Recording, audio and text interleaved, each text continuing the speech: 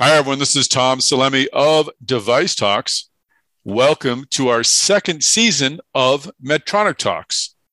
In our first season, we spoke with the leaders of Medtronic's operating units to better understand the direction of each of the businesses.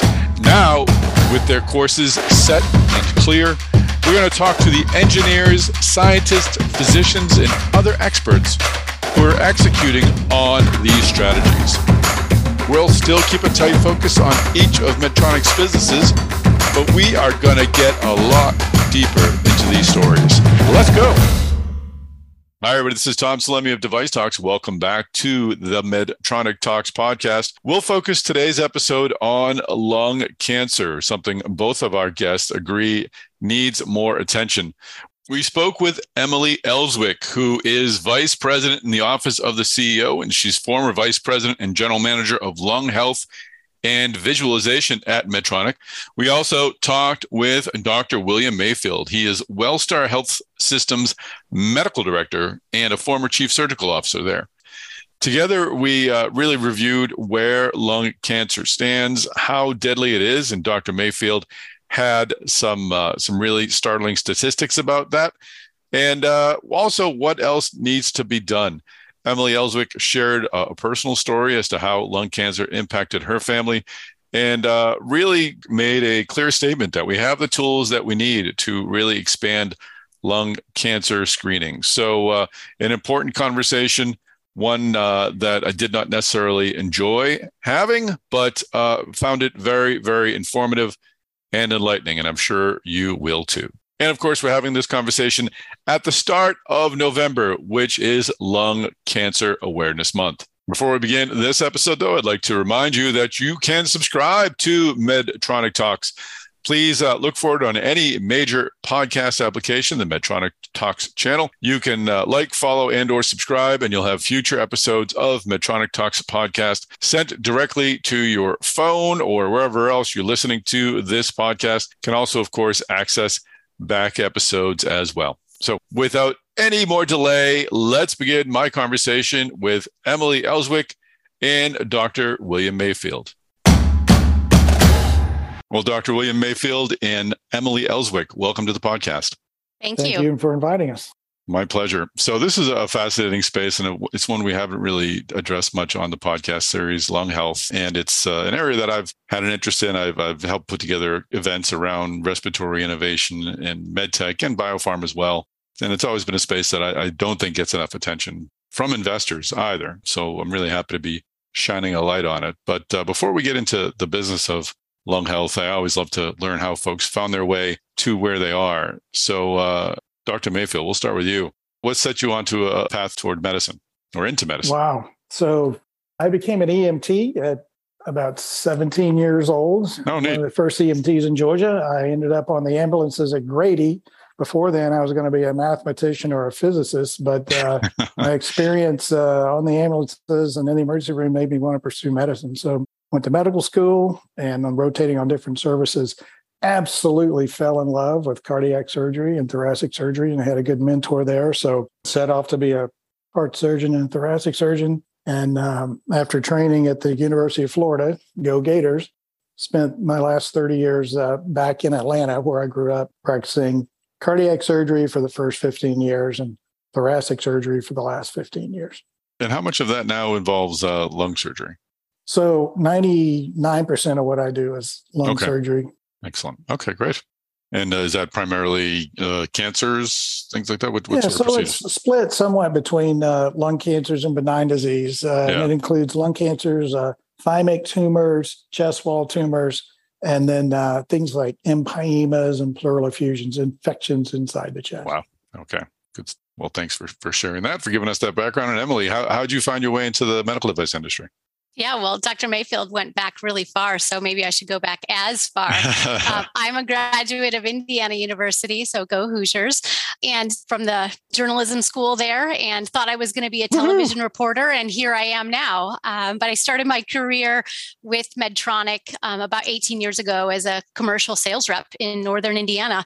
That's back when it was U.S. Surgical, Tyco Healthcare, which became Covidien, and the largest acquisition at its time by Medtronic in 2015. And so I've held various roles in increasing responsibility from, sales to market development and global marketing, and then moved into the vice president and general manager role about 4 years ago. I'm always happy to meet a journalism major who finds honest work. It took me a long time. How did you make that transfer from, it's quite a leap for a journalism person. Yeah, it was honest work that actually paid money as well, right? Those early offers back in the day to be a reporter were really challenging. I was fortunate my parents, provided to cover my college tuition, but I kind of was to a point where it's like, can I really ask my parents to continue to, fund me for the next 10 to 15 years? And so my mom, who works in healthcare and supply chain for 37 years at a hospital, connected me with her vice president. And he said, you know what, you really do well in sales. And so I kind of networked my way into a sales career. That's great. Yeah, it took me about 10 years. It took my wife about 10 months. She's like, this is not for me. I'm out of here. So good for you. So tell us about the lung health business. What areas do you oversee? What products do you oversee?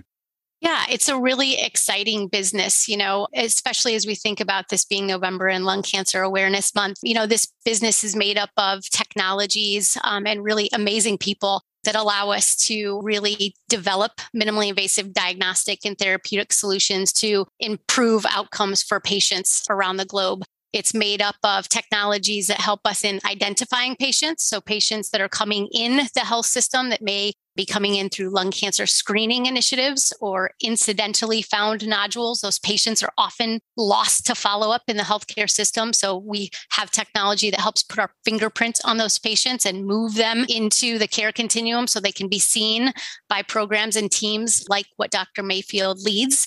We have diagnostic platforms, our endoluminal navigation platform, the recent launch of Illumisight that aids physicians in garnering a diagnosis. So we can say, is it cancer? Is it not cancer?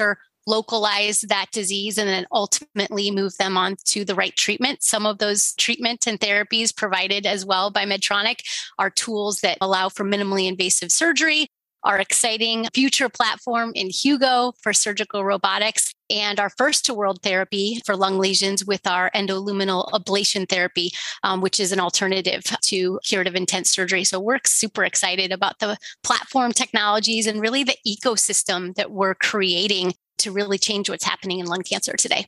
Wow, you've got a lot going on. We can talk about lung cancer. Of course, it's lung cancer. It's the primary topic of today, but I'd love to also understand just about the state of lung health. Dr. Mayfield, can you just sort of give me a sense as to where are we in the state of lung health? In that by, I mean, are people's lungs getting healthier? Are they getting less healthy? Are we seeing impacts from the environment, from vaping? What direction are we heading? Are we heading up? Are we heading down? Are we holding steady? So it's a very mixed bag. The good news is that the number one cause of lung disease overall really is malignant lung disease is tobacco abuse, smoking. And there are a number of countries which have instituted really aggressive tobacco cessation, tobacco limitation programs, both in the East and the West. So anything you can do to reduce tobacco use is going to impact lung cancer, COPD, chronic asthma, things like that. So in the developing world, we are seeing a reduction in tobacco abuse. The problem is now we're seeing an increase on the vaping side. And we're seeing some cities that are overwhelmed with pollutants, in the air. So there are now estimated to be, 68 million vapors. And the people that vape, unfortunately, expose themselves to inhaled chemicals like formaldehyde and ethylene glycol and those kind of things that we've never seen in the lungs before. And we've been studying lung cancer and tobacco for 60 or 70 years. This is also new that we really don't know where it's going to end up. So I'd say it's a mixed bag. Wow. Tobacco's coming down, vaping's going up, and then the atmosphere depends on where you live. That's interesting. I mean, obviously, I've known vaping is a concern, and I always tease my teenage son about vaping. He doesn't, but I always ask him. But I thought there would be a parallel between, we know what will happen if you continue to vape because we've seen what happens with tobacco, but we actually don't know what might happen 10 or 20 years from inhaling these chemicals. We don't know yet. We do have some acute pulmonary syndromes associated with vaping. We do see what's called bronchiolitis obliterans, which is a type of small airway disease. We've seen popcorn lung, which is and lipoid pneumonias, all those things that are unique to vaping. on the fairly acute side, we don't know what the long term is, 20, 30 years out. Wow. Going long sounds awful. Emily, how is Medtronic sort of viewing the state of lung health? That's a great question. We know today that the majority of lung cancer is found too late, right? And oftentimes curative intent procedures like surgery are no longer options for patients based on when they present. So Dr. Mayfield and others like him are seeing a very small fraction of lung cancer patients because of the progression of their disease when it's identified. And, if you are lucky enough to be found early, minimally invasive surgery is still not accessible globally. So invasive procedures tend to still really be high, and sadly, lung cancer has a higher recurrence rate than other cancers, along with what I think personally is the most astonishing numbers for me is the time a patient waits from initial presentation of that nodule on a CT or an X-ray that they see, and when they actually receive their initial treatment is anywhere from 5 to 6 months. So these patients sit in uncertainty and worry about the next steps. Is the cancer growing?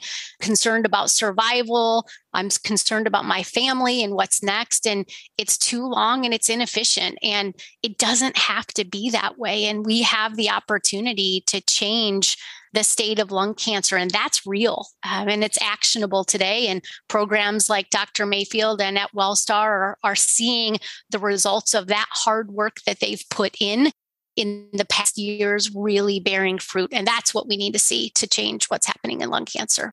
And I understand you've had a recent tragic personal connection to lung cancer. Could you share that with us, if you wouldn't mind? And how does that fuel you? It's very rare to be touched by tragedy and disease and to have the ability to actually have the tools at your disposal to hopefully save someone else's life down the line. Yeah, my work life and my professional life came together 4 years ago this month when my father-in-law, who is a lifelong smoker, started having pain in his chest. And he went in for what in Northern Indiana, you get an X-ray, right? And that X-ray didn't look good. And he went in for a TTNA. That's what was available in that institution. And it was a diagnosis of lung cancer. And that diagnosis was in August. He was immediately sent for next-gen sequencing and understanding. It was late stage, right? So what are we going to do? What options do we have? And I was pressing, I was advocating. I knew enough to advocate to say there are a lot of new targeted therapies now. What can be done? And he was put on a chemotherapeutic with a targeted therapy. But sadly, we know that those things have side effects. And he made it through the first and second chemotherapy treatments and had a stroke after the second treatment. And then once we went to the third treatment, he really declined from there. And so out of the 6 rounds he was supposed to receive, he made it through 3. And at that point, there was just really nothing else that they could do. And so we went through the tragic experience of hospice, lost him in October of that year. So we didn't get more than 60 days with him from the identification of the lesion to the treatment that he was going through. So yeah, my personal and work life came together, and he was, what happens oftentimes with lung cancer patients that are found too late with very, very few options left for them.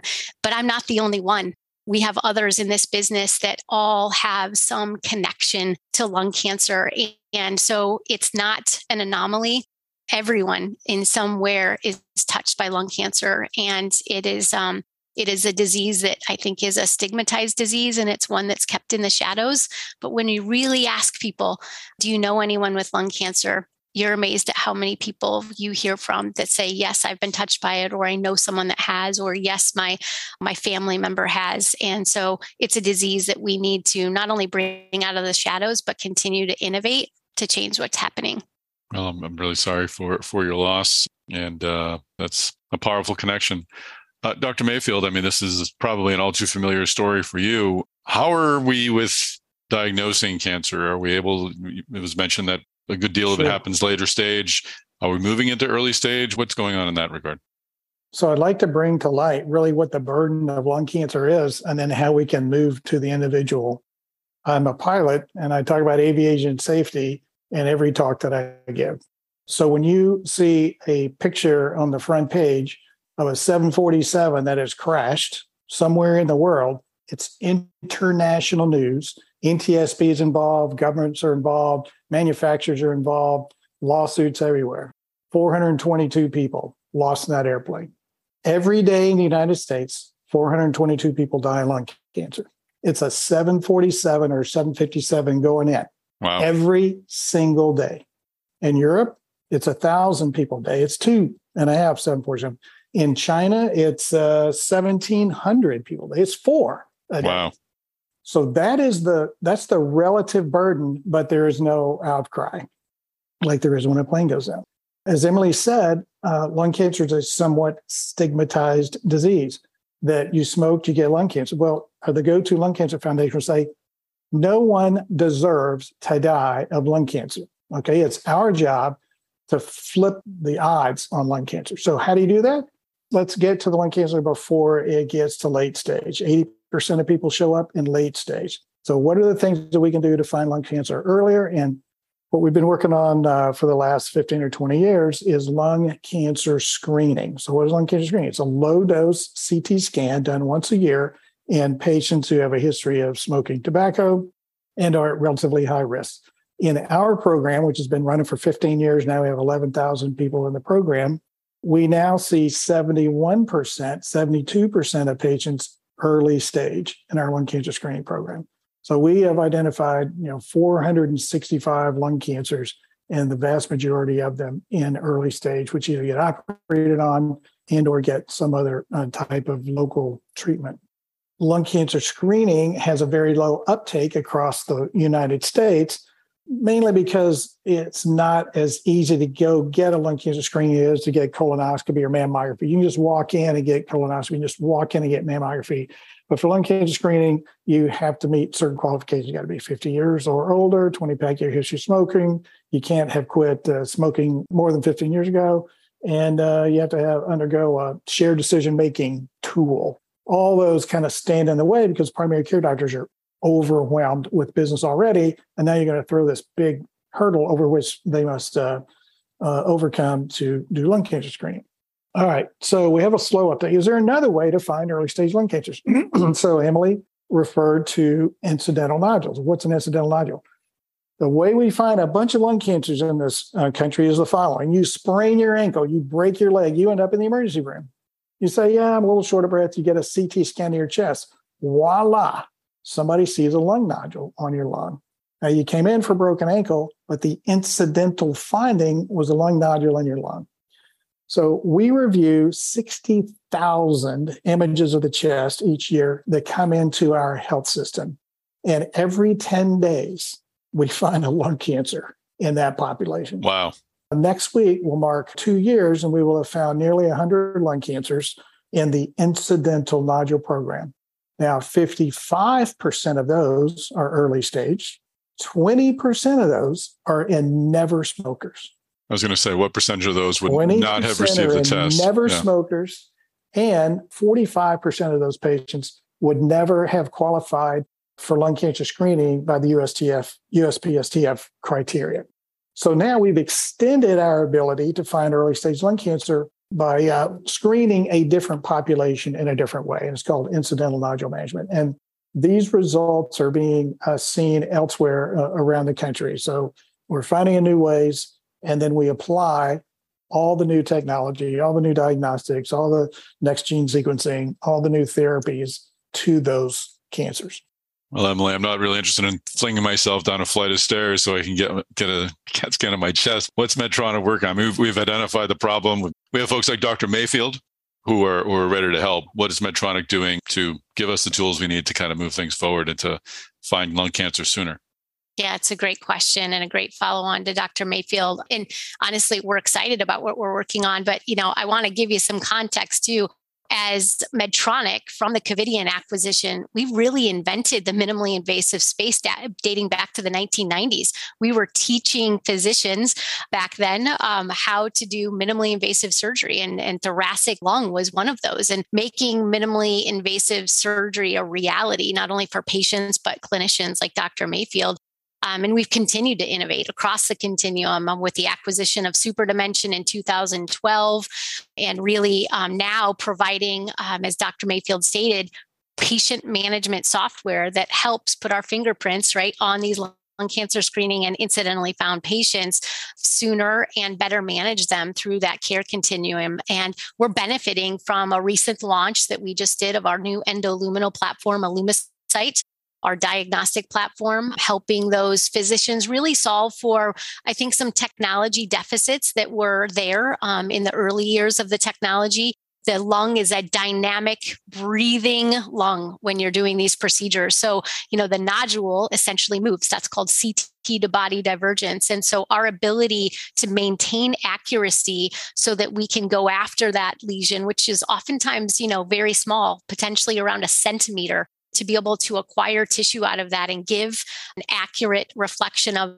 that to both a physician doing the diagnosis and the pathologist that ultimately is going to make a call is critical. And so that technology that we've developed and recently launched is really showing promise and a lot of success out in the market. And I think the future is exciting. We're not done, right? We're continuing to push for innovation. Surgical robotics is clearly on the forefront, and it's a topic in everyone's minds. We're excited, enthusiastic about the future of Hugo, our surgical robotic platform, along with our first, to world investments in this ablative therapy that I talked about, being able to deliver energy endoluminally to a lung lesion is exciting.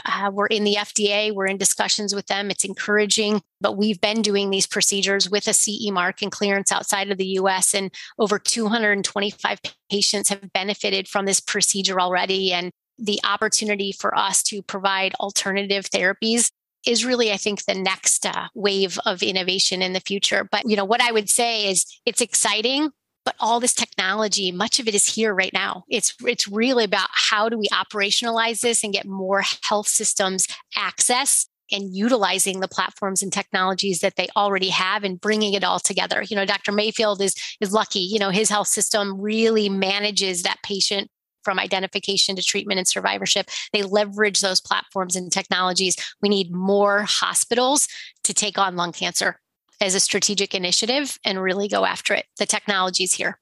And Dr. Mayfield, we talk about getting to the lesions. I want to understand, how difficult is it? How much access do we have to all areas of the lung? How difficult is it to reach a spot that's on the outside of the lung? As a layperson, you kind of think, well, just go in there and get it. I'm pretty sure it's not that simple.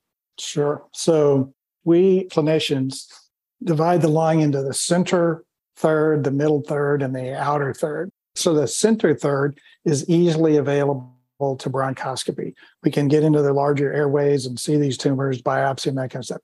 The middle third, again, pretty good size airways. If we can make the turn, then with these bronchoscopes, we can get to those lesions. It's the outer third that's been a problem for bronchoscopic access. And so a number of GPS-directed devices have been used over the years, and now we have even robotic-assisted and robotic-directed technology to get out to those lesions. And now we're able to get to 90, 95% of those lesions in the outer third bronchoscopically. Before, to get to the outer third, we would do a needle biopsy through the chest wall, with the potential of collapsing the lung about 30 or 40% of the time, putting in a chest tube, that kind of thing.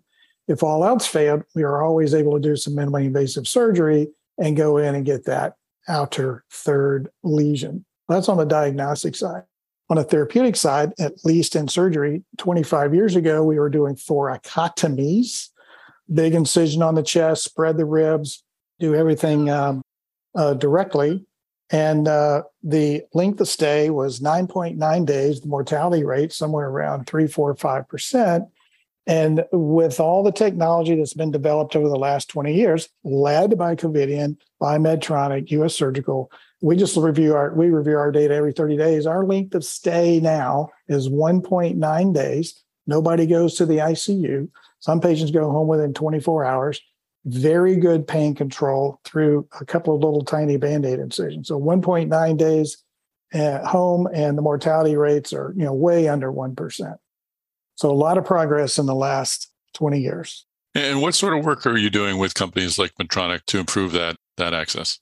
Yeah, so we work with them in every phase. For example, I've been working with Emily and her team for the last 4 or 5 years on the software management of lung screening and incidental nodule patients and that workflow. We've also helped them develop what we call a tumor board application, where we get all the information from pathology, radiology, pulmonary, surgery, all the different disciplines together on one screen built into cards.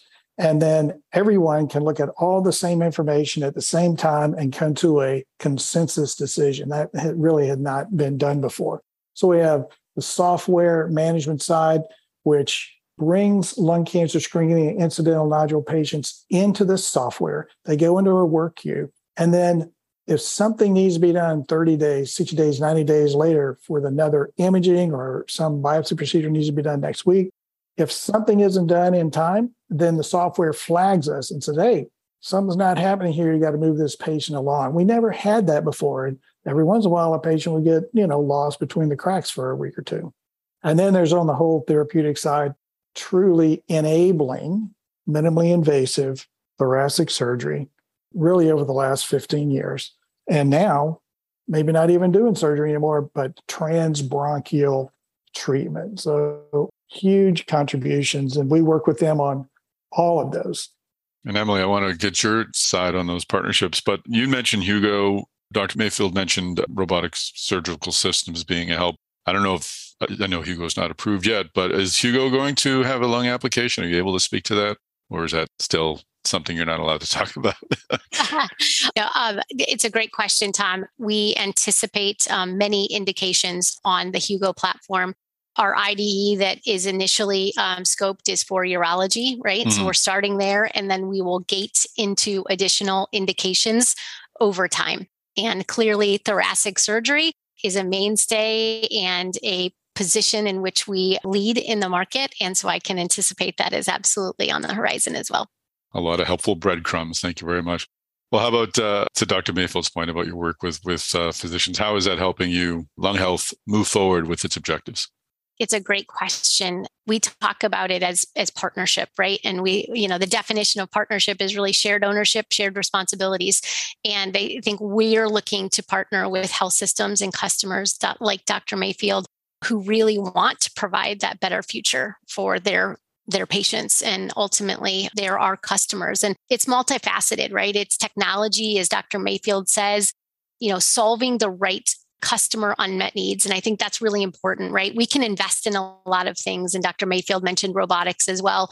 We want to make sure we're solving for the right problems and that the technology that we bring forward has clinically and economically valuable information and insights globally, that our evidence is strong, right? It's reputable, strong evidence why you need to use this system, and that our financial proposition is strong.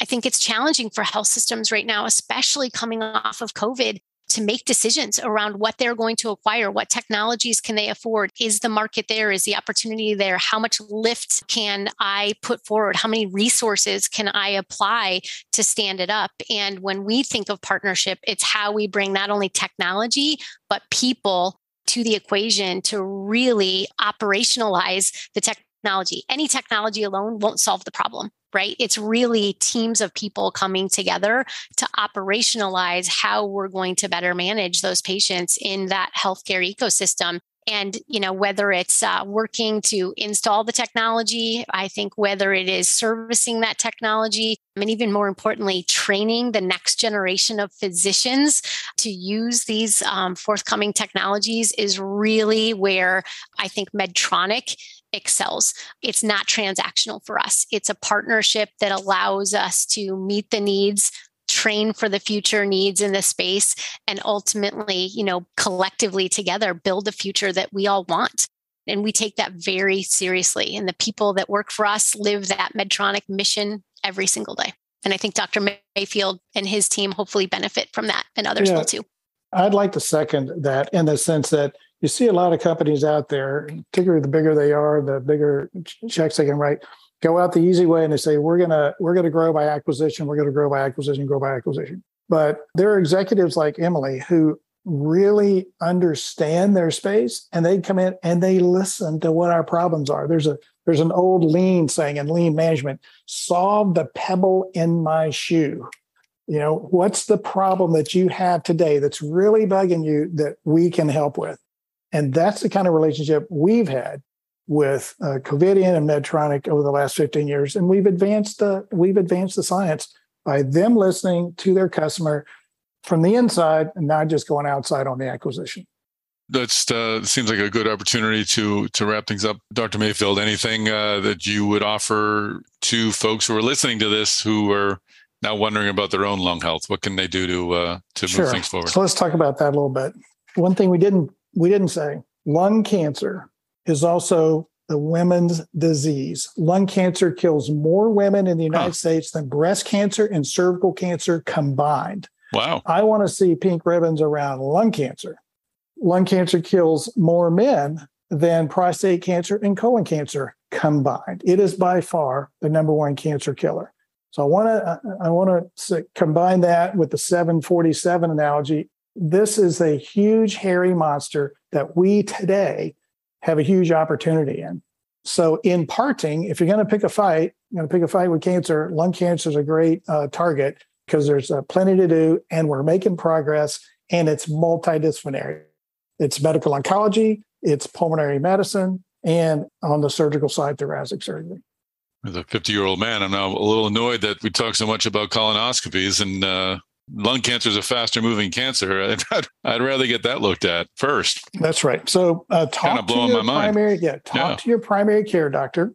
If you're 50 years of age and you smoke 20 pack years and you haven't quit within the last 15 years, well, what if you haven't smoked? I have not smoked, but you said 20% of the people who you screened through those incidental scans that weren't smokers.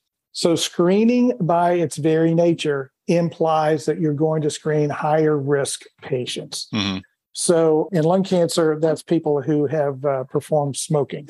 Right now, the United States Preventive Services Task Force has said this is who we're going to screen, 50 years or older, 20 pack years. We have not yet identified those characteristics in non-smokers and never smokers that make them at some incremental higher risk. I do believe, and I see families with lung cancer, high density lung cancer in them. I do believe that there is a genetic predisposition. We haven't defined that yet. And of course, all the environmental exposure. When we first started screening with ILCAP 15 years ago, we actually screened anyone who had an 18-year history of secondary smoke. Now, how did we come up with that? You were born into a household and graduated from high school, those 18 years exposed to secondary smoke, but we actually saw an increased risk of lung cancer in those patients. Now, it's not identified as a category by USPSTF or by CMS, but you can talk to your doctor, and if you have any symptoms at all, get a low-dose CT scan. Good advice. And Emily, any closing remarks? Yeah, thanks, Tom. I think the time is now. This is absolutely a space that is being looked at, I think, for the first time in a long time. And, it was interesting. I was with President Biden's administration through an AdvaMed steering committee, and we were talking about the Cancer Moonshot program. And Dr. Carnival, who leads that, she asked, what needs to be done in cancer? A lot of people brought on new therapies and we need to, find a way to cure the disease. And absolutely, that is true. But I believe we have, like I said earlier, technology here and now that is underutilized. And we need to help health systems implement that ecosystem because we can identify them now. We can better diagnose them now. We can treat them better now.